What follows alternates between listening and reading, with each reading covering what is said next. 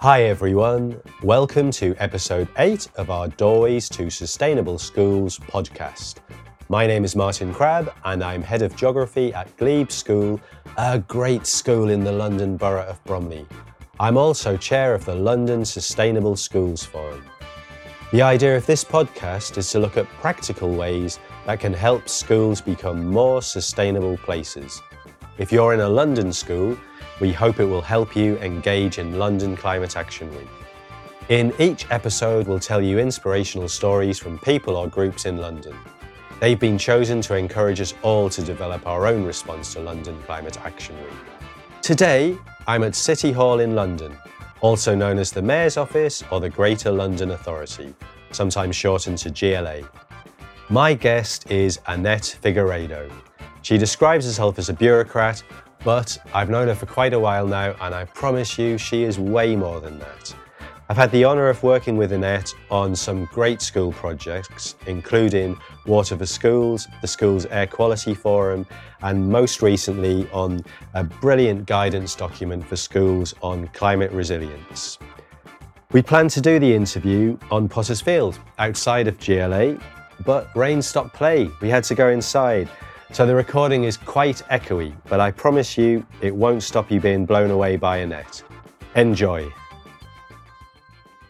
Well, first of all, thanks, Martin. Thanks for inviting me to do this podcast, something I've not done before. So it's a little bit of an adventure for me.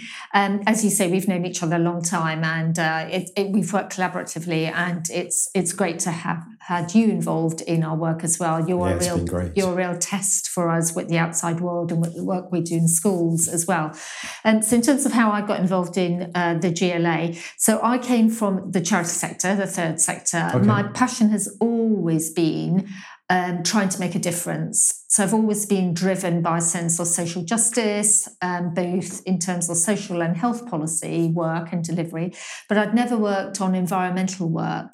And the opportunity came, and there was a job at City Hall, and I knew a little bit about the environment, but not that much. Okay. But when was that? That was 14 years ago. Okay, wow. Yeah. But the focus of the role was very much about integrating health and social policy into environmental policy work. So I just thought, well, I'm going to give it a try, and I did. And interestingly enough, my kind of tenure in previous roles has been 6 years on average. Okay. So this is the longest time. So that was kind of how I got into City Hall. What I do at City Hall is working in the environment team. Right. So I've been working at the GLA for 14 years. I've straddled 3 mayoral administrations. Okay. So it's been really interesting. 2 Labour, 1 Conservative. Yeah.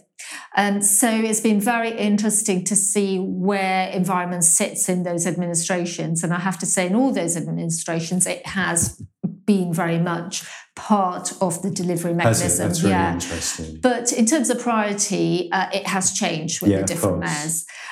So my specific role at the GLA is currently working on managing heat risk in London. So I lead on that policy area. Yeah. But I have straddled other policy areas and deliveries, Martin. So I've worked in the air quality team, and I've also worked in the water team. Yeah. And interesting enough, in the air quality and the water team, I worked on schools delivery work. So in terms of water, it was Water for Schools, where we worked together. That's where we first met. Yep, it was a beautiful first day. Lovely, yeah. And all the challenges we had as a project steering group, the challenges we had with other organisations. That was my first experience working with that kind of partnership program. Right. And I found that fascinating as well, just being involved. And initially I found it just really exciting coming up to City Hall, to the GLA. It's an exciting building. But after, it was every 2 weeks, wasn't it? That we used to come up. It just became almost like a place of work for me as well. But I loved that project. Yeah, it was great. And I think what was great about it, one was the partnership, the collaborative working between ourselves, the Environment Agency, Thames Water, you representing the school sector, and the London Sustainability Schools Forum. And we had an external consultant, if you remember, and we worked really well. So the partnership was fantastic, but I think the really important thing for me was really wanting to deliver this this policy drive about how we make schools much more water efficient and how we kind of really work with the kids and through the curriculum and how we make a difference. So it was one of those projects where we worked from translating a policy that the mayor had at the time into delivery mechanism, working collaboratively, engaging with the end user, i.e. the kids. And that was fantastic. Example of how you can kind of really make things work and really involve those at the grassroots. The engagement was really important. And it had a massive effect on my school. It was we had that giant water butt. I don't know how big it was, like a million litres or something. And we used it in videos. The kids watered the garden from it, and it was connected to our toilet, and it was inspirational. Not everybody liked the look of it. No. Some thought it was pretty ugly. I loved it. It was like a water butt that could teach you, because it had pipes going to the toilet, and every time it rained, the kids would watch it filling up, and it was brilliant. The caretaker was involved. It was great, but sadly we had to lose it when we got a new building. It didn't work, and I know. Some of those there were some sort of practical problems in school which we learned from. Yeah, absolutely. And we did learn. It didn't all go to plan, but we learned. But hopefully the education element stayed in terms of how you can recycle water, why we need to, and the kind of conservation element as well as the climate change. But what was lovely, so sitting here at City Hall, delivering this policy area, and then hearing the stories from yourself, seeing the photos, it made it alive. It really got it alive and real. And so for me, the really fundamental thing, I remember as a child, the Keep Britain Tidy campaign. And that stuck with me. So now I cannot drop a piece of paper, even like when I'm tempted, I don't. And that's what you'd hope with projects like Water for Schools, that kids will really, that you may have had to kind of take down the water bus, etc. But you hope that it would have stayed with them. They'd talk to their parents, their grandparents, their families, their friends, and that's what the education element from translating a policy into delivery and the education element, how you sustain that is really important. I think that's a really nice way of saying it as well, because in some ways you could see, because the water but left, that was the project didn't work because of the hard infrastructure, if you like. But it really did. It had it worked in the sense I got to know you and got involved more there. But it also, in our schools, it had a big impact on a whole range of things. And I never thought of it that way, though. That's really interesting. And the same, more recently working on the Air Quality Schools programme and the Nurseries programme. I mean, that started again. I was going to say, do you want to maybe tell us a little bit about that programme? Because that is amazing. So that's an interesting one, because that started as a manifesto commitment. So the genesis for that work, unlike the Water for Schools, was around a policy area which sat in the London Plan and the London Environment Strategy. So it kind of came a bit later in the administration of the mayor at the time.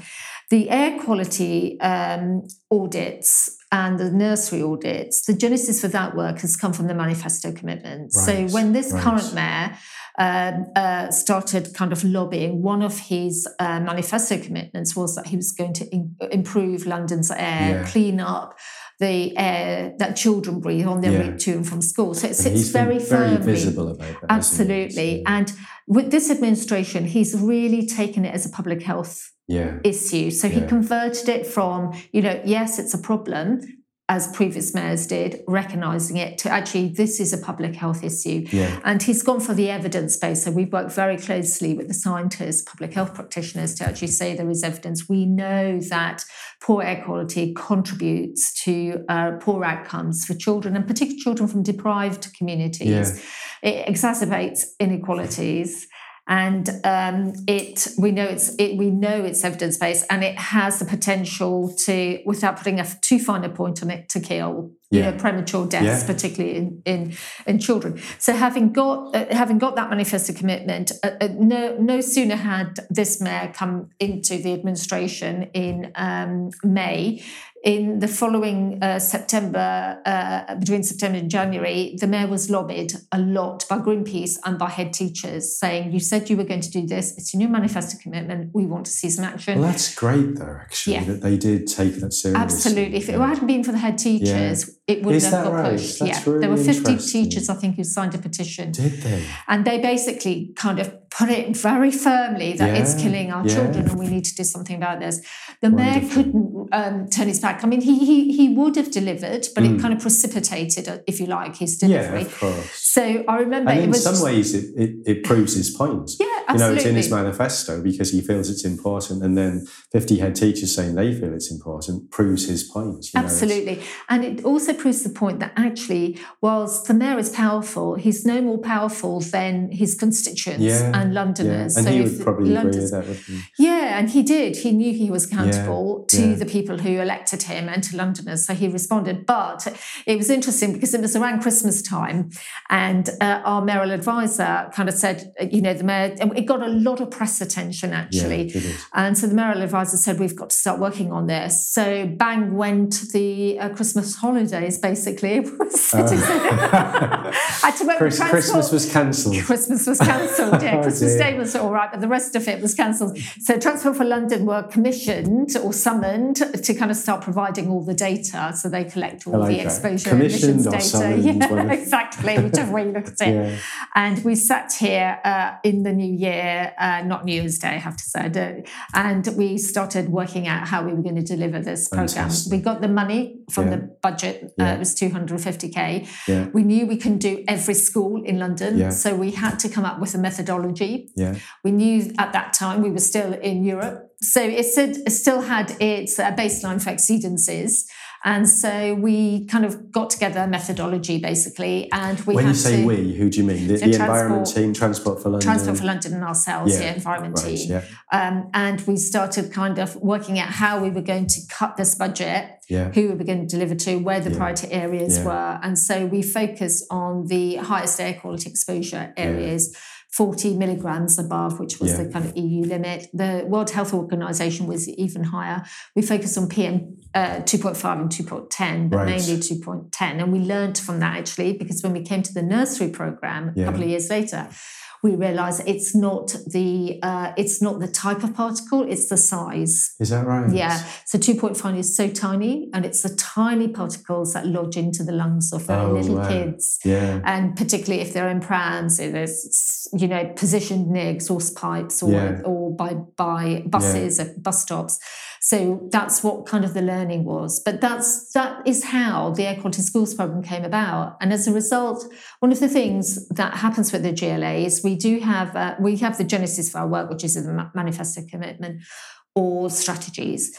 We don't have a lot of money, but we have the branding. Yeah. So our approach is to, we've got the evidence. You have the pulling power, don't you? Yes, absolutely. It's something that GLA is involved with, people want to be involved. Yes, absolutely. And they feel safe and comfortable. Yeah. So we have the policy, we have the evidence, we have the research. We then carve out a delivery mechanism using a methodology very often. Yeah. And then we pilot. We know we don't have a lot of money. So 250k to do an X number of audits in all the schools in London is not possible. Yeah. So we piloted 50 schools, and that's what we do. We test out the pilot. And the 50 schools were chosen by those 50 angry head teachers? Or? No, some angry head teachers, but we had some nice ones. We thought we'd mix it a little bit, we didn't want to have too many angry teachers. So did you use numbers to decide? So it's a very good point. We had to make sure it was transparent, fair and consistent. So we did the methodology, and we looked at all those schools in each borough, in the 33 boroughs, which were in these high exceedancy areas. Right. And we then came up with a few boroughs, or was it scattered right across London? Right across. Some had one school, and some had 5 or 6 schools. Right.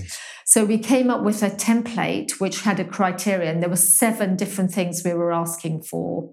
And then we asked the boroughs. We had a borough air quality network, which is another really fantastic thing if you set those up already. Yeah. We came up with the criteria. We engaged the boroughs, and we said, look, this is a criteria. We would like you to pick 2 schools out of the list we've got for your borough. And these are the exceedances. So say in one borough they had 5, they may have had 2 over 40 and 3 under.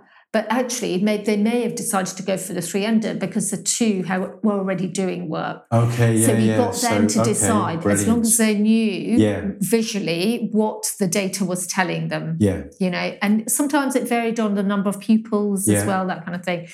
So we got the boroughs to decide which of the two schools they wanted us to select. Yeah, because I guess maybe some schools, if they knew they're in an absolutely awful area, might have just gone on and started to do it on their own. Yeah, and we did get a little bit of backlash from some schools saying, we don't want you to expose us. Please don't tell us. Yeah, don't forget, this was like about 4 years ago where air quality was still a bit misunderstood and it wasn't quite convincing.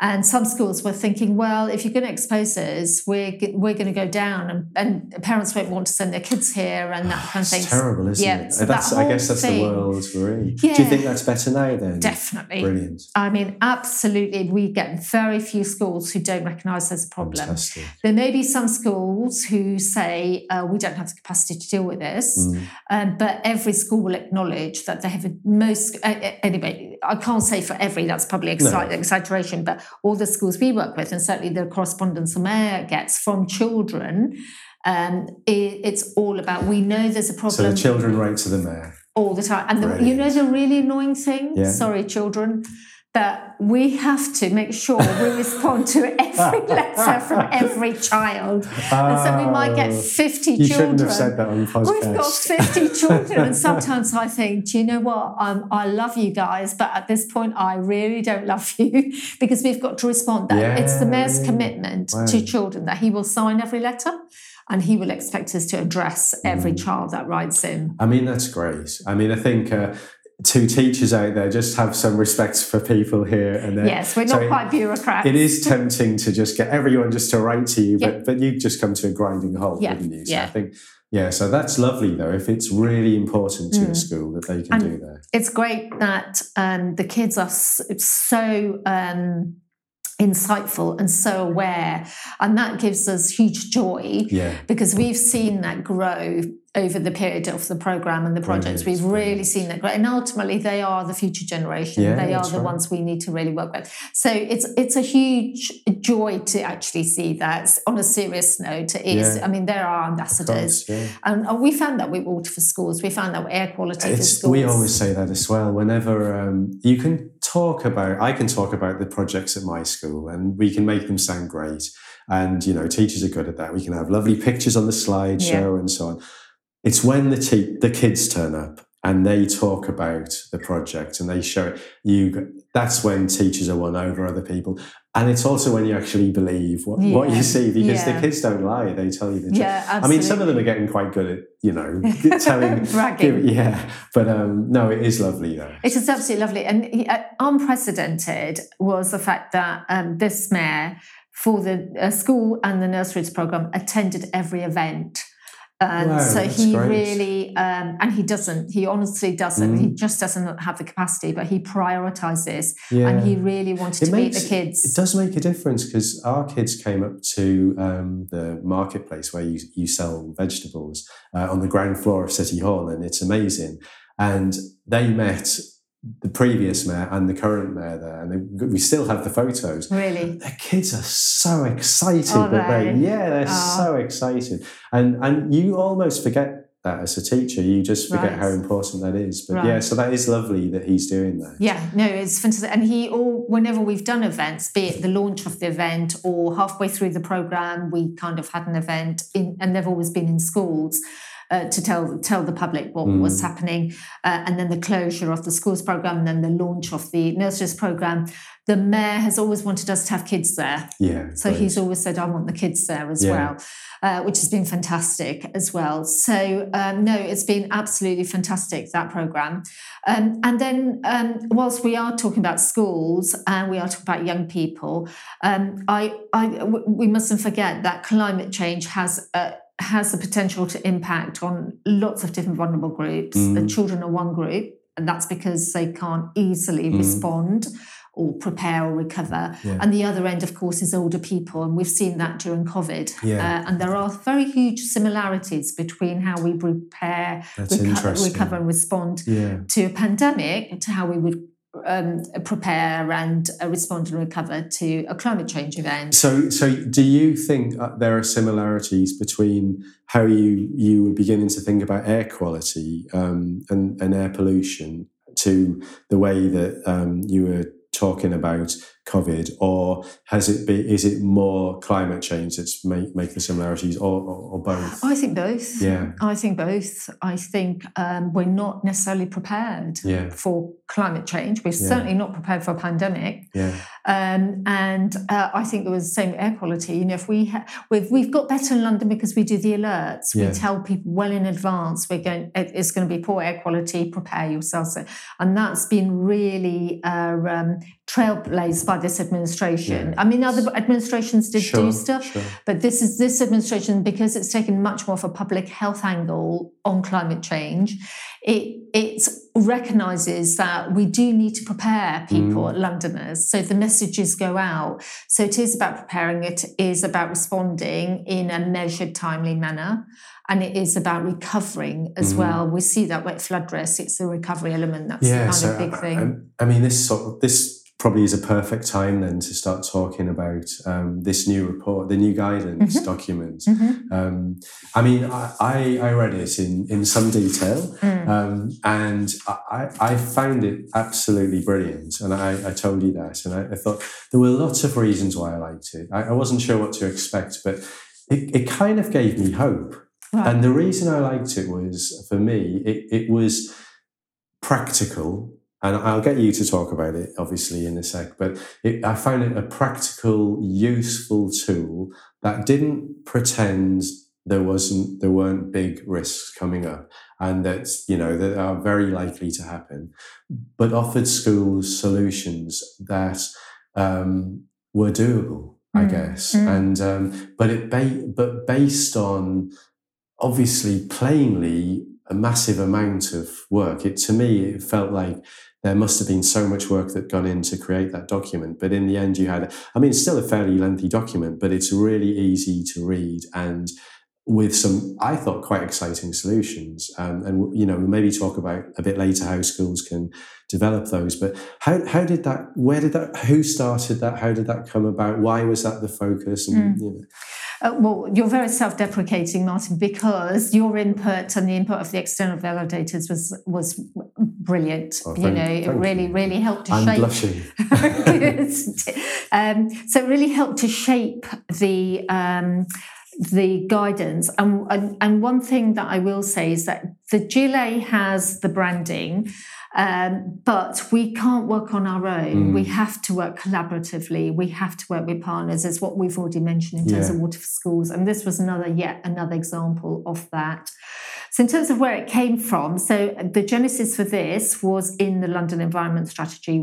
The Mayor has said that he will, one of his policy areas is to protect critical infrastructure and people in the context of climate change and prepare them for climate change. So the critical infrastructure we have worked with so far are schools and care homes, and we will work with hospitals. But there are also other areas, such as our transport systems, our kind of procurement chains, etc. But my area of work has focused on these particular areas, schools and care homes, and that's really interesting. And how timely, COVID taught us those were the two big critical infrastructures when it came to a pandemic and risk. So it kind of, in a way, in a very sad circumstance, it validated the work we do around really recognising, not just from a buildings perspective, although that's really key in terms of climate change and the pandemic, but also in terms of the people that actually use those buildings. So young children and older people who will struggle during a climate event if we haven't got the right processes and structures in place. So it kind of came from our policy area. The design of it is, I kind of sat around with a couple of people and we said, well, how are we going to design this? What we going to do? We knew we wanted to focus on the three main risks of climate change. Do you want to tell us what they are? Because not everybody will know those. So we know London's getting hotter. We know that from global temperatures. We know that from the science. We know that from the climate projections from the Met Office and the various... And you're in no doubt about that. That's absolutely quite clear. It's very clear. The scientists have told us. it's very hard to refute the data that's coming out.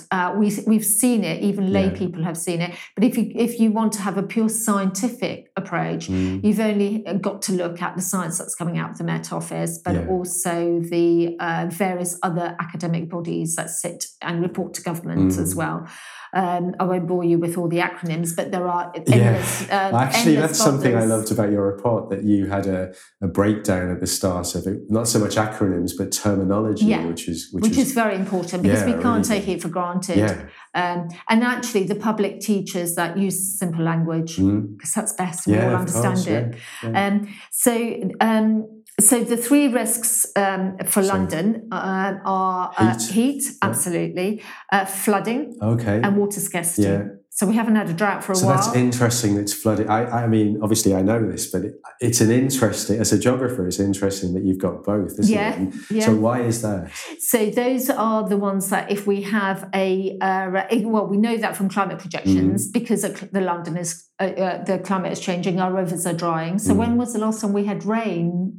Today, after weeks. And I like the heat, but I should say where we are, shouldn't I? Yeah. So sorry for barging in. That's all right. We're in City Hall, inside City Hall, and I had to go through all kind of security and the COVID checks to get in. And the dream plan, which seemed really feasible a few weeks ago, was to sit outside on the lawn and do a lovely interview with City Hall in the background.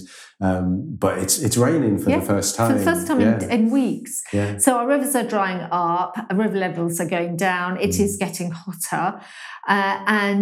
If rivers are drying up, there's potential for drought. And London is very prone to all those kind of shocks from climate change and the risks. There are other risks. There's food scarcity is another issue. But just going back to that, so we've got heat and drought connected, but then flooding. So how does flooding extreme weather patterns due to the global warming, and due to the amount of carbon that we're putting into our environments, which is all having an impact. And then our kind of rivers having the shocks. I think that's, for me as a teacher, apart from it being frightening to schools and to all of us, it's also really interesting as a geography teacher. Right. It's a really kind of nice, what's the word? Conundrum will do.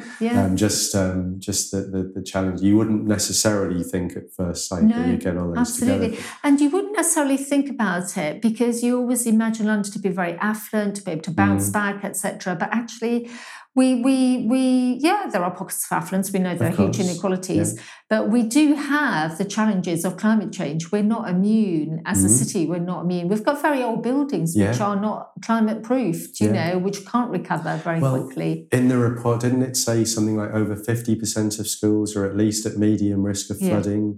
Which is quite a remarkable statistic, isn't it? Yeah, absolutely.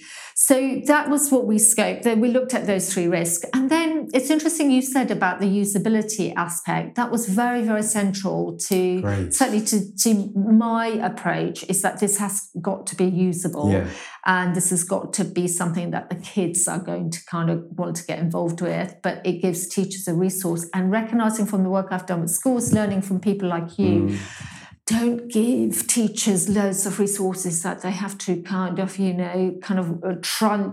through. Give them something that's straightforward that they can use. So and hence can adapt to their own needs and absolutely to their own curriculum that's timely.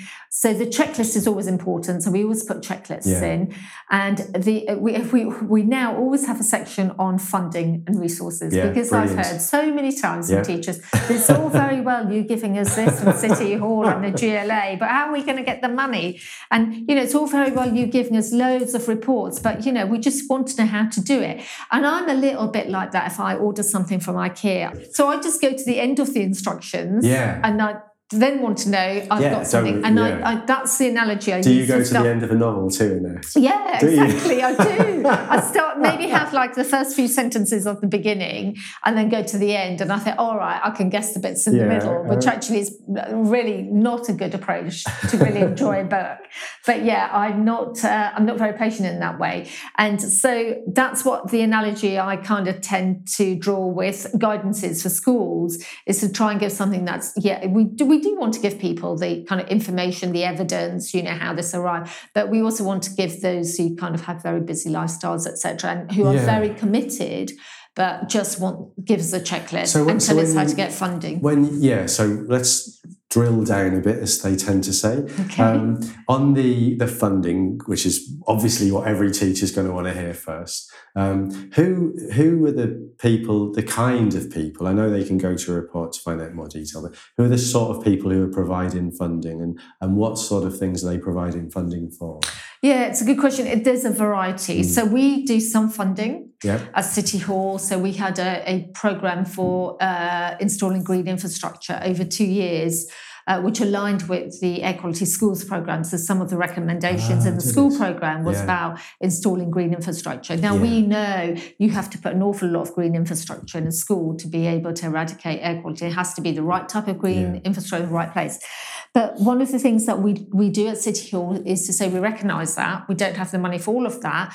But actually, it's good education. And, one of the things I feel very strongly in school, and I've got no education background, so correct me if I've missed the point here, it's about how do you engage kids in the real touching and the feeling. So, green infrastructure allows them to help plant, to help choose, to position it. They go past it, they see it grow, and then you link it to the curriculum. And then, it's how does green infrastructure help to improve air quality? Exactly. How can I do it at home? How can I do it at my nan's? How can I do it with my mates? It's a communal thing. You can involve children. I don't think you could have said it any better. I mean, that's exactly the sort of approach we have, especially at Sustainable Schools. And with, we're involved in London National Park City at the moment, the schools network there. Yeah. And, that's very much the approach that we would have. And it cuts back on cultural barriers. We have so many diverse communities in London, kids coming from all kinds of backgrounds. This is such a common denominator where, you can really break down those barriers so easily. So we do some funding here. I don't know what the funding mechanism is at the moment, but it'll be on our website if we do. There are charitable organisations, like, for example, I won't name them. Because, they can find them in the report. They're in the report. And I guess over time there'll be new ones absolutely. coming out. This administration is very keen on schools as well and supporting schools. Great. But there'll always be new things coming out all the time. Boroughs, some borough funding, local funding as well. So it's all in the report where the funding can be sourced from. Yeah. So as well as the funding, which is obviously very exciting, one of the things I liked, and I came across some of these ideas in the Water for Schools project a while ago. Right. I know it wasn't all water projects, but do you want to talk through some of the different things that you could do? I know you've talked about trees, because there are quite a wide range from very simple to some more complex ideas. And some schools may know about them, but I suspect a lot won't. And I just got really excited when I saw them, because I just think, even without climate change and making the schools more climate resilient, they're pretty nice ideas anyway, a lot of them. But do you want to talk us through some of those? Yeah. Some of your favourites, maybe? My sort of favourites. So the guidance focuses on those three risks I mentioned. So it's heat, it's flooding, and it's water scarcity. So some of the things around heat were things like, for example, where you position, let's just start off with the children. So where you would position children in the classroom, there's some of the stuff around kind of shading blinds, for example, coming in and out of classrooms, so children, things like school uniforms. So just very coming in and things. out of classroom, what do you mean? So it depends on whether your school is south-facing or north-facing. Is kind of, is it during a summer heat wave? Is it really hot in the morning? Is it hotter when you come in one entrance and the other entrance? You might want to change the entrance. So just really simple, practical Really things. simple. The whole approach of this guidance, like the air quality was audits, was to look at some of the soft measures, some of the quick things that didn't require money or was labour intensive. Just rethinking the layout of the school. And then moving towards bigger things. So just before we go on to them, so in the report, you talked about the impact that something like heat could have on children. Do you want to just expand on that a little bit and why even those simple measures might be really, really beneficial? Yeah, sure. So we know that in terms of excess heat, that the risk is greatest in the first 3 days. So mortality increases if you can't adapt very quickly. Wow, so it's really important for young children and older people to be able to adapt quickly. Yeah. The challenge is that kids don't always know that, and older people can't always. If you're frail, elderly in a care home, it's quite difficult. So we've got to find a way of helping kids do that. And schools are so central to this because kids spend an awful long time in schools in hot weather and as well as cold weather, etc. And so simple measures really help to cool down the body temperatures. So things like school uniforms, lightweight clothes, cotton clothes, really simple things. Maybe changing the timings. I'm sitting here listening, and it sounds so obvious because when you started talking, I thought, I wonder if Annette's going to say things that we all know. But then you said school uniforms, and I thought, actually, I hadn't really thought about that. We probably just get the same uniforms for kids. And, it's interesting. When I was a kid, we had a winter uniform and a summer uniform. Yeah. Yeah, I wonder how we many had a summer dress. Maybe schools do, and I just don't know yet. But we had a cotton summer dress, and we had like heavy blazers. Yeah. In the winter. It was interesting. But other things around changing, maybe kids coming in at a kind of different time. So maybe coming in a bit like they do abroad. They go in very early in Spain. I don't know if they still do this. They used to go in very early and then come home before the kind of afternoons timings when it gets very hot. And hence the siesta. Yeah, sure. And then kind of go back later on. Which is just complete sense, isn't it? And maybe that's it. Part of we maybe just have to accept that we're going that way a bit. It's maybe not quite to Spain's level, but And then things like some of the bigger things are obviously providing shading and cooling, things like more efficient boilers, things like making sure you have passive cooling, keeping doors open in terms of corridors, not relying on ventilation because that actually is not good, we know for kids, we know from COVID actually. But if you can rely on passive cooling as much as you can. What do you mean? So rather than like sticking a ventilator in and spreading the kind of the cool You mean air. open windows? Try to open the windows. But the thing is, what we always say is, and I think the public find this quite difficult. I remember when I first heard it, I found it a bit strange, is you shut down the blinds and you close the curtains if you're at home, for example, and you close the windows. So you don't open the windows during the heat. Because you're letting the heat in. You're actually letting the heat in, so you close all that because that's what cools a building and cools our body temperature. You open when it gets cooler, or you could open first thing in the morning before it starts to get very hot so that the building is cooled. And then you don't let the heat in. So things like closing the blinds are really important, which kids might find a bit strange, but actually if you can relate to them while you do it, and it does cool the thermal temperature. But actually there are schools who have to put in ventilation, so it's about putting the right type of ventilation in as well. We saw this with air quality, if you remember. I guess you've got to start where you are, haven't you? And if you're in a school that's had a new building, and I think part of our school building has some in it, and I guess that's what you've got, and you've got to adapt. Absolutely. Maybe you don't have the money to retrofit it all straight away. No, and we know, like with energy efficiency, so with some of the modern schools now, because we know that energy efficiency measures are mandated, and we have to make sure that buildings are tight and energy efficient.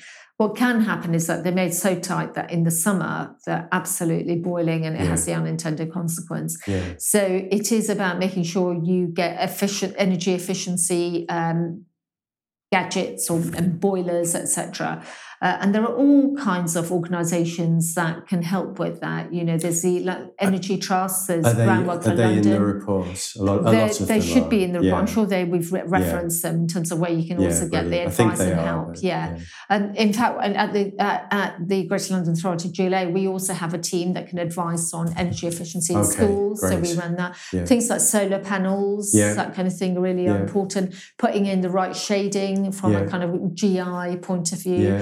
Sustainable urban drainage in terms of suds. Tell us about that, because that's one of my favourite things. Really? Well, actually, I don't know very much about that, but my colleague, if you ever want to be stuck in a room and if you are really passionate, this guy will be your bestest friend, George Warren. In fact, he's just got an award for suds. Has he? And he will talk the hind legs of a donkey about suds. It's his passion. So it's sustainable urban drainage. So fundamentally, we know that we have excess water, particularly as a result of flooding. Yeah. We have very old drains. Yeah. And the kids will know this, possibly, or Basilgate. And the drains are actually not replaceable necessarily in terms of water don't have the money. We know this from our schools program, don't have the money to replace them. So what tends to happen is that the water sits on the surface. What we want to do is allow that water to drain and drain into the drains rather than sit on the surface. But we also want to try and do that through natural means. So we try and put plants in that will kind of evaporate the water, but also provides us with the biodiversity that we have. So there are co-benefits. And it slows the pace down as well. Absolutely. And it has cooling effects as well. We're trying to look at cool pavements as well as part of the sustainable urban drainage. So how do we use the right materials for pavements when councils are redoing their pavements? That's interesting. Pavements that actually evaporise the water. So that evaporise. Yeah, it's a long word, isn't it? I probably don't know what it means. Sounds good. But George is the guy, and there is a section on suds. And in fact, I'm glad you asked, Martin, because there's specific guidance for schools on suds and schools. Brilliant. So that's in the report as well. No. So and they are quite easy to put in, I think, and they're not that expensive to do. I know a little bit about them, but what I like is they can start from very simple things, can't they? Just almost rain garden type things to more quite complex things. Yeah. And your friend George Warren. He sounds great. I might give him a ring. Do give him a ring. He really will be interested in coming to talk to any of the teachers of the schools, etc. And of course, the other thing we want to do, which we've got in the report, are green roofs. So good for cooling, good for air quality, good for biodiversity, good for drainage. They're the perfect antidote to anything that we do now. Is how do we kind of do the green stuff is the big thing. Stick a green roof, as long as it doesn't need a lot of maintenance. It's fantastic and educationally. We have one at school and it's brilliant, and it did leak this year. Oh, right. But they fixed it, and I think the school really does want to keep it. Okay. We've had it for quite a long time. Right. It's brilliant. And it's only we had a new studio built and they put it on a sedum roof. But the birds are on it. It changes colour with the different seasons. It's kind of fantastic. It's halfway between the first and second floor. So when you walk in on the top corridor, you see it and change. And sometimes quite high plants on it. Other times it's very low. Brilliant. It is lovely in so many ways. But you say that's really good just generally. Yeah, it's good. It has so many co-benefits. So many co-benefits from a climate change point of view and an air quality point of view, and great education for children. Yeah, and I guess because again, I've said this in previous podcasts. We're lucky at our school. We have a lot of green space, but a green roof is something that maybe more urban schools with less green space could do. It may not be space that kids could walk on, but they could maybe green the roof, and it gives them that too. So that's great. And even if it's like, I don't know, if it's where I might be showing myself up here, not knowing much about how schools function, but even if it's the caretaker shed. Yeah, and you've got a tiny little grass patch on top of that shed. It's such good education. I kind of got that message from the report. I've said this before about another organisation, but it felt like a report that you could start with what you can do and then build on it. And I really like that. Instead of, it's too much, it's a lovely idea, but we'll never do it. Yeah. And also, it felt like a report where you start to almost think about, okay, where are the areas in our school that we know flood all the time, or where are the areas that are hotspots? Teachers will know those things, and it might just be just a quick look at the report, and it gives them some idea. And I guess that was your entire aim, wasn't absolutely. it? And, having worked with schools for a long time, I've really learned a lot from teachers and recognised just how pressurised they are and how committed they are to this agenda, but it's not always a priority because there are so many other priorities.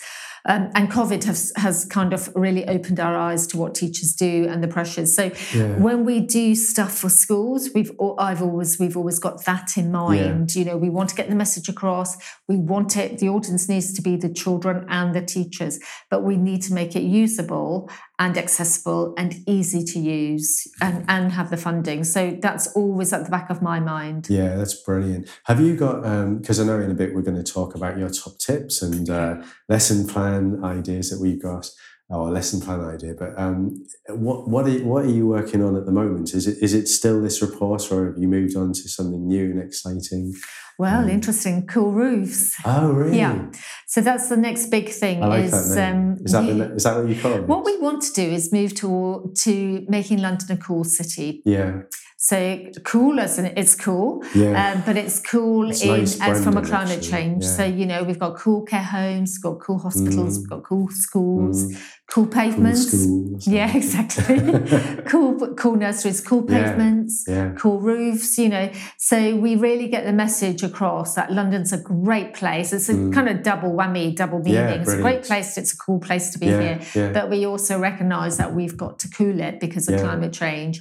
So my project at the moment is trying to scope out a project where we can get some funding to do some modelling for what London would look like if we had a cool roof on every roof. And the other project that I'm going to pick up is the Cool Spaces project. So we've launched the phase 1, which is creating spaces where during a summer heat wave or excess heat, people can go and access cool spaces. So one of the things we learned from COVID was the inequities around accessing green spaces by some groups. But we also, this is something we were doing. That's interesting. So you picked that up during COVID? Yeah, but we also were going to do this project before. I'm saying COVID now. We were going to do this before that. So we had everything in place and we were going to work with schools, with faith-based organisations, so churches and mosques, with gyms, with boroughs, with it's such exciting work you're doing. Yeah, so I don't know, to be honest, it is. Do you see that? It's the stuff that gets me out of bed. It really is. So it's exciting because it really is there to make a difference, and it is about a fair approach. We're trying to kind of. Do you give yourself credit for making a difference? No, not really. No, it's my job. Thank you for making a difference. I'm giving you credit. No, it's my job, and I'm extremely lucky. I'm always grateful. I'm so consciously grateful that I have a very interesting job and I'm not marked about try and make a difference. But this is something we were thinking of doing last year when it was very hot and the public was saying, it's all very well the mayor telling us it's hot and telling us to walk around with water bottles, but where do we go when it's really hot? Yeah, sure. So, but this was such an amazingly collaboratively project. We're working with so many different groups and the public. Yeah. And then COVID came along and snackered it. But we still managed to do a phase 1 during COVID. Brilliant. If you go onto the GLA website, you'll see the Cool Spaces map. So can I put a link to that on the show notes? Yes. Brilliant. Yeah, brilliant. I'll send it to you. It's on there. Fantastic. And you can see where all the sites are where you can go and access the green space. Phase 2, depending on COVID, is really trying to pick up on what our aspiration was for phase 1 and work much more with indoor places as well as outdoor, but also engage the public. So we may come to you and say, how do we test this out with some of the kids? What do they think? I think that'd be a great project for schools. Yeah. We've also got Bloomberg might be interested in it because they're doing a lot of data mapping and they're quite interested in addressing... Will they provide some money then if they're interested? Not so much money, but in-kind resources. They've got a huge number of experts working on data. So we can identify, I've asked them to look at all the schools and then where the heat hotspots are and the flooding hotspots and where we can identify cool space. So if the school gets really hot and it can't cool down and the children are climbing the walls because it's hot, there could be a cool space that you could take them to, or if there's a flooding incident, where do we kind of place them? But I'm really working on the cool spaces and heat. So those are the two main projects that I'm working on. Yeah, so we may come to you around the cool spaces one. And that's amazing. So we're going to round up in it, which is a shame because there's so much more to say. But before we do, I know you've got some brilliant top tips for teachers from the GLA's perspective and from Annette's perspective. And we're also thinking of doing a lesson plan. So tell the lesson plan. Do you want to say a little bit about it? Yeah, I mean, I don't know too much about the lesson plan because obviously I'm not a teacher, but kind of my top 3 tips, which might kind of have some implications for the lesson plan, is how do you engage the kids through the curriculum on this agenda, the climate change agenda, air quality and climate change. Brilliant. We've cited some examples already, and there is a potential for other opportunities. How do you involve them? So we've talked about planting, about the green roof, about them seeing, touching, see things grow, see the impacts. They take it out. They talk to their parents. They're on. So the importance of engaging them, not terrifying them, but engaging them in it and giving them things that they can do. Exactly, involving, giving them a seed. A year later, they've seen their seed grow. Right. They know that can have an impact on kind of flooding if you grow more and more, etc. And it has an effect on our globe, globally as well. And then the last thing, which I think is really important, is celebrating. Celebrating achievements. Something has grown. That's fantastic. That's going to have an impact. So those are my 3 tips. And in terms of the lesson plan, it's how do you take our guidance, maybe translate that. Brilliant. Into the lesson plan, taking aspects and then some of the learning. So what you've tasked me to do is to look at the guidance and come up with a lesson plan and then send it back to you. And between us, we'll try and put it into something that we both like, and then we'll put it out there for everybody to see based on the guidance. So, I've already said I love the lesson, the guidance, but I think the potential for great lessons from it is amazing. So we just want to come up with one as a kind of an exemplar on what teachers could do. So that's great. That sounds like a plan. Yeah, it does sound like a plan. Shall we wrap it up and clear the building? Yeah, my message is preparing, responding and recovering. Preparing, responding and recovering. That's brilliant. Thank you very much. My pleasure. It's been great working with you, Martin. And ditto. Thank you for listening to our latest episode of the Doorways to Sustainable Schools podcast. Please subscribe to us on your favourite podcast player. Don't forget to look out for us in 2 weeks' time when we'll have another inspirational story from somebody I know you're going to love. See you in 2 weeks.